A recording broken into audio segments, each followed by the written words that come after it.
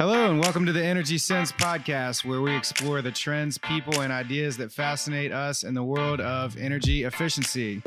I'm your host, Chris Rawlings, and I'm the Chief Efficiency Officer here at Veteran LED. And my guest today is Rob Wilson. Rob has been in facilities maintenance for about 20 years. He holds a degree in HVAC design, has worked in data, insurance, and manufacturing facilities all across the board, mostly here in Virginia. Rob, thanks for being here. Thank you for having me. So, a little bit of background on you. Can you tell us how you got into facilities maintenance and facility solutions? Well, I got into facility maintenance. I think it goes a long time back, as my father was a government worker, so he always wanted to do everything himself. So we always took that approach. So I was always in the trades, learning things with my father, laying brick, doing things like that, doing our own electrical work. And it kind of translated into my first job was renovations and the DC area. So, I was pulling stuff out like electrical data, stuff out of houses for, jobs that we were doing. And I looked at it and said, hey, there's got to be a better way of doing this. When you're a laborer, it's a lot better way. So I got lucky. A friend of mine got me into a company that's no longer in business called Digital Nation.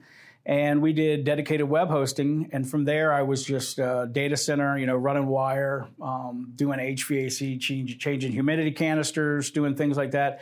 And I just liked it. And it stuck with me. I was good at it. So I just continued to make that a career. And then from there, I went on to work for Intuit, which people might be familiar with, make TurboTax. And then I got to the Richmond area. And so far, I've been loving it. That's awesome. Well, today, folks, we're going to switch it around a little bit. Normally, we come from the energy consultant side. So we interview folks with subject matter expertise from the energy consulting side on who would most likely be pitching you different projects for energy efficiency at your campus or other campuses that you run. So just wanted to give that little background for our listeners. What exactly interests you most about what you do? Like, what feeds your passion? I know the trades and having that hands-on approach, but is there anything now that 20 years later still feeds your passion about facility solutions? Yeah, it's interacting with people all the time. You're also looked at as a subject matter expert, just about everything in the facility. If I can't get something out of the vending machine to all the way to, hey, we need this new chiller put in and retrofitted, so we need your help. So you run the whole gamut from the low-end stuff all the way to the high-end stuff. That's the passion. That's designing the building, learning new things, getting in there and getting your hands dirty, but also using your mind to expand and using the efficiencies you're learning about to drive better results. Yeah. Well, it's funny you talk about efficiencies. We talk about that a lot here on the podcast. So let me switch gears. This being an energy-focused podcast, what big changes have you seen from the facilities maintenance and solutions side in regards to energy efficiency or just the servicing of HVAC, lighting, BAS, EMS systems on these campuses? Has there been a switch in focus either from the customer side wanting to be energy efficient and sustainable, or how these projects are being presented to you? I think a lot of what goes on right now is everybody's got sustainability in mind. I remember in a company a couple lifetimes ago, as I like to say, we started out with a green program. The green program didn't have as much teeth as a sustainability program has now. So when we talk about sustainability, to me, that means something where I'm going to be energy conscious, but it's got to be the right amount of money. So I see a lot of people come and say, we can do all this stuff for you and get you to be energy efficient, but is it going to be at the appetite of leadership? What is our ROI is basically the biggest sell I have to bring to my leadership. Mm-hmm. So when we talk about, we've worked in the past together, when we talk about sustainability, exactly where, some people will be like, I like that. That's a great idea, but, I just don't have the budget for that. So I try to come in at an option type pitch for whatever I get bidded out. So like if we're going to say we need a new energy management system in the building, I try to get it full turnkey solution quoted, and then we go into options. and a gradual implementation. I know that sometimes that doesn't get you the best ROI by implementing it like that, but that is what leadership wants to see. They want it budgeted over a process. Now, there is some companies that have an open checkbook, and they'll go, hey, this is what we need you to do. Go ahead and do it. But I find in the companies that I've worked for in the past, it's always a phased approach. Yeah. And so when we do that, that seems to get more buy-in from everybody involved, because some people and some leaders that I've had are from the Carter administration. So they don't believe in, Jimmy Carter, if anybody doesn't remember, we used to put solar panels on the White House. Great ideas. Technology just wasn't there. And so you get people that are still bitter over those and they don't believe. So you have to show them in a phased approach, hey, this is what your ROI is. This is what we're going to deliver for you. And once they see that first project, you've got them. Once you get that dollars and you show them this is what we've done, this is how we've implemented it, and this is what we've saved, you've pretty much a shoo-in after that. Yeah. I mean, well, first of all, shameless plug for metering. That's why I love real-time metering, because it shows you in real time, what you're losing by not implementing some of these projects. It's really hard for a lot of these leaders that you're talking about to visualize kilowatt hours and kilowatts and BTUs into dollars and cents. It's really hard for them to visualize that they're handing more money over to utility companies or whoever than they need to be every month. It's hard for them to visualize, kind of the long-term gains of a lot of these things. So, I like that multiple option approach. It is a little bit more work on our end as contractors or consultants to develop more than one option. But it definitely, I believe, it positions the company well. It positions you well to get at least one part of the project sold, whether it, maybe not the entire facility is going to switch over to LED or implement this huge EMS system like you're talking about, but at least they'll do something. And that's the entire goal of what we're trying to do, is reduce those operational expenses and that environmental impact. So I appreciate the insight on that. What are some of the newest technologies that you have seen come about that are on what we like to call the leading edge and not the bleeding edge? So something that has come up maybe in the last few years that you were kind of waiting on maybe 5 or 6 years ago, but it's kind of starting to come to a head and you might see implemented here in the next 1 to 2 years. Well, when we talk about energy management, and then I also deal with efficiencies as far as work being done and products. So let's just say, for example, toilet paper. Mm-hmm. Right now, there's a company out there that has where they can monitor wirelessly how much toilet paper you use. Mm-hmm. Now, somebody might not think that that's such a big deal in a smaller, 3-story office building. It just depends on how many people they've got. But when you're in a high-rise building, you can go anywhere from one bathroom, if it's 6 stalls, can go through 12 cases of toilet paper a day. That is a huge, huge cost. And a lot of times people will change the toilet paper just to change it, and you don't need to. And we've got a bunch of partial rolls that we waste because nobody wants to set them on top of the toilet. So what I've seen is the wireless technology has made it so that it's affordable now to monitor those types of things. So what you do is you have so if we have a lot of complaints, for example, about it's dusty here, we don't get this clean, a lot of times your day porters they're doing a lot of toilet paper changing, putting cups out, doing things like that. So if you can make their day a little bit easier, alerts them where they need to be instead of just doing it and changing, that's what I've seen happening. Taking the data and using the data real time with people. And people will think, hey, that's really not that, but it is a huge deal. Mm-hmm. It's a huge deal of efficiency because a lot of times with the economy the way it is, we're adding people. The building I take care of now, we went from when I first started a year ago to where I think we were at 1,200 to where we're scheduled to be mid-year at 15. Mm-hmm. So we have to look for efficiencies all the way across the board. I would say wireless and the metrics that you used with various companies are all getting involved in data. Yeah. The collection of data and giving it to us to use at our desk, and I can make better decisions that way. Yeah, so it's the Internet of Things. It's putting sensors, such as you have sensors that monitor drugs going in and out of a pharmacy, right? It's the same thing that these sensors could be in these maintenance closets, monitoring how many seals and gaskets and toilet paper and any of these other items that you have in stock automatically. It hits a certain threshold. Hey, we only got 2 rolls left.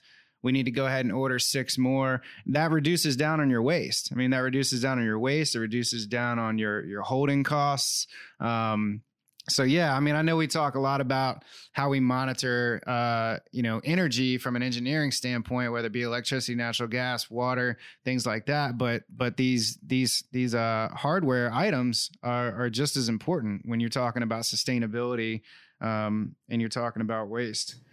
So Rob, let's go back a little bit. I'm super curious, and I know some of our listeners are probably as well, as a consultant or a contractor coming to a facility, maybe we do an initial assessment, have an initial discovery meeting with you, come up with a proposal, send in the proposal. What are some of the common mistakes that you see vendors make when they're presenting the proposal? Maybe they present it in the wrong way. Maybe they come off the wrong way, or the financials don't make sense. What are some of the common themes that you see, or some of the advice that you might offer vendors when they're coming to talk to a facilities maintenance director on presenting their projects? Well, a lot of times facility, whether it's a director or a facility manager, a technician, however you get your foot in the door, you have to realize they don't have a lot of time. They don't have a lot of time to talk to you about things that don't matter.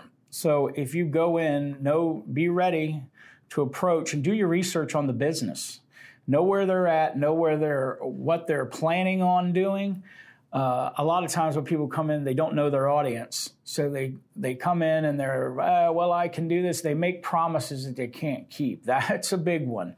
Mm-hmm. Coming in and saying, we can save you all this money. Well, how do you know that? How do you know what I've done so far? So let's start from, can we have a conversation? What do you do? And then get to find out why they do what they do. Because there could be reasons why they do the things, if they're doing it antiquated or not. And then you go in and say, hey, well, maybe let's take a look at this and let me have your bills and let me see what I can save you. Maybe you're on the wrong schedule. These are things that I've learned in the last 10 years that really make a big difference to your bottom line. The old adage, well, it's just a power bill, you got to pay it. It's not true. I mean, there's a lot of things that go into what make up your power bill, what you're paying on there. So you need to be aware of that. And like I said, offer something that they can use. Don't come in there pitching this, I've got this grand old plan, because I hear it all the time. Mm-hmm. So to get in there and say, hey, let me see what we can do, and take your time. I know that we want to get, you want to get sales, you want to get your foot in the door, but sometimes it could take 2 years. Mm-hmm.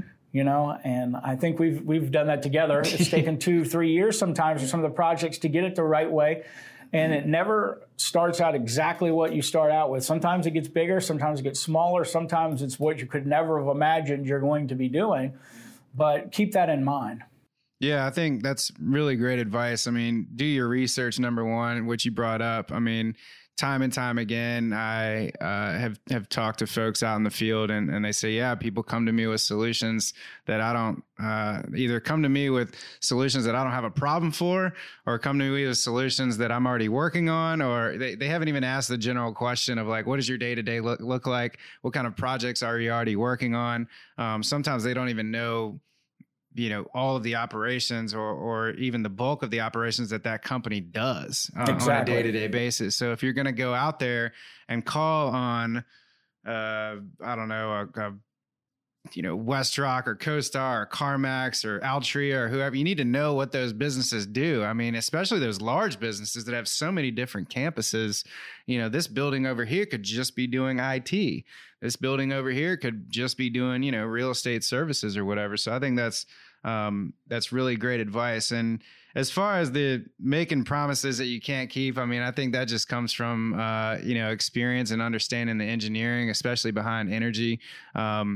I know when I first started out, when I was looking at utility bills and I was looking at the kilowatt hour rates and things like that, I finally understood, oh, that's a blended rate. There's a different charge from your demand than from your usage. And that just comes from the time in the business, that comes from the expertise. I think just in general, this is general advice to anybody running a business. If you're just transparent and you get to a part where you don't understand something and you raise your hand and say, hey, is there anyone else out there that understands this piece that might be able to help me out? I'm pretty sure you're going to be able to find somebody out there that's willing to help you out. And you never know who you're going to be talking to, right? You could be talking to the director of facilities or an operations manager, but he might have an undergrad in electrical engineering, or he might have experience in HVAC or whatever it is that you're trying to sell. And so, know your audience. So really great advice there. So once you get into let's just call it a boardroom, right? And you're in front of the decision makers, COOs or CFOs or whoever it is. What are they asking for? Not just, internal rate of return, net present value, ROI, all of the financials, but outside of the financials, what are they looking at as far as vetting out the solution? Because I know, in government contracting, for example, it's very, very extensive. They look at past performance. They look at, they even dig into some of the financials of the company, things like that. What are they looking at? I know references, obviously, but is there any other things that they're looking for? Well, yeah, they look for a lot of different things, but usually you have to, as my job is to know how they want to receive their information. So some executives that I've dealt with in the past, they like everything written down. They want the pieces of paper. They want the business to provide them a book and to have a presentation, a PowerPoint. There's others that I've just, okay, if you say it's right, we'll go with it. So it just depends on how the vendor approaches the facility manager. Sometimes he needs to help that facility manager, but the facility manager also, this is not really up to the vendor, but the facility manager needs to be able to say, hey, look, this is exactly what I need you to do. Mm-hmm. I've learned that over the years, that you use the vendor to help you. Don't just take them and go in there and try to explain it. You have them come in there with you and do it as a phased approach if you really believe in it. And I only bring things to higher ups if I believe in it. If I don't believe in that, it's really, if I'm going to sit there and waste my, what do they call it? I call it, it can't escapes my mind right now, but your capital in there where you kind of have favors, let's just say. And these favors that you have, I don't want to waste my favors on a project that's really not going to do anything for the business, me, or any of the shareholders. Mm-hmm. So that, you have to be passionate as a facility manager and help the vendor, but the vendor has to help you. It's both a two-way street. Mm-hmm. I always said when I was at the Farm Bureau was that we're partners. I'm not just hiring you and I'm not telling you what to do. We need to work together as if we're side-by-side co-workers, because your success helps my success, mm-hmm. and vice versa. So you have to keep it like that. Yeah, agree. So with some of these larger companies, I know, some of the larger companies that we've mentioned in this podcast probably have real estate asset managers. They have maybe even an energy and sustainability department, whether that falls under EH&S, whether that falls under the real estate asset group, however that falls.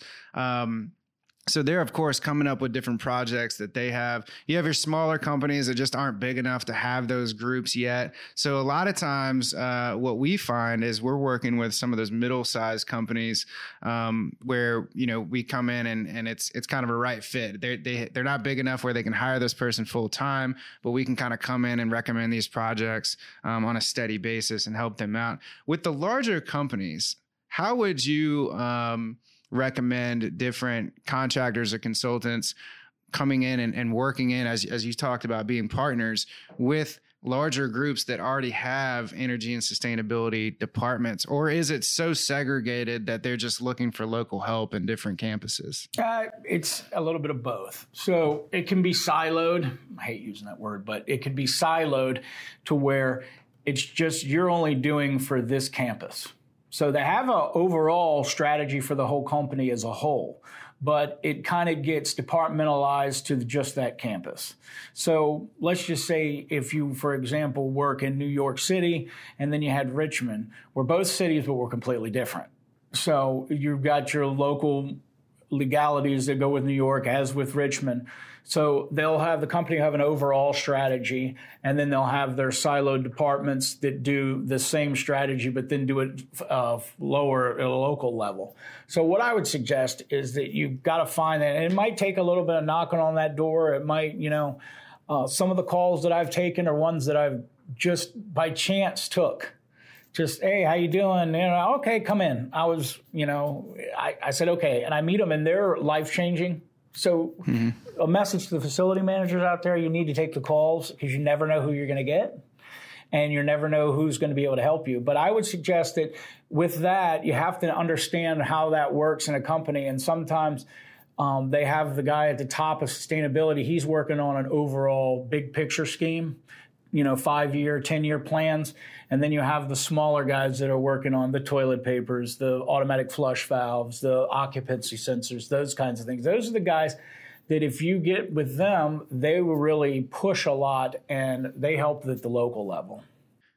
So, Rob, as you know, you've listened to our podcast before. We ask a couple questions at the end. One of them being, what advice would you give any high school graduates or recent college graduates that are thinking about getting into energy, thinking about getting into, the trades or facilities management?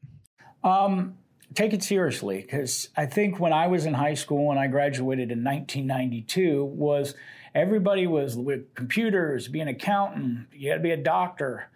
And those are all well and good. I have friends that do all that. But you have a lot of jobs not being filled now. I think it's right now in Virginia, there's 500 master service techs for HVAC that are retiring. We only have 250 to fill them. So those are in high demand jobs. They're well-paying jobs. You need to be well-rounded. I think with the new generation, they say that they're going to change their career 5 times. I don't know what I would do 5 times to change my career, but hopefully it'll work that way.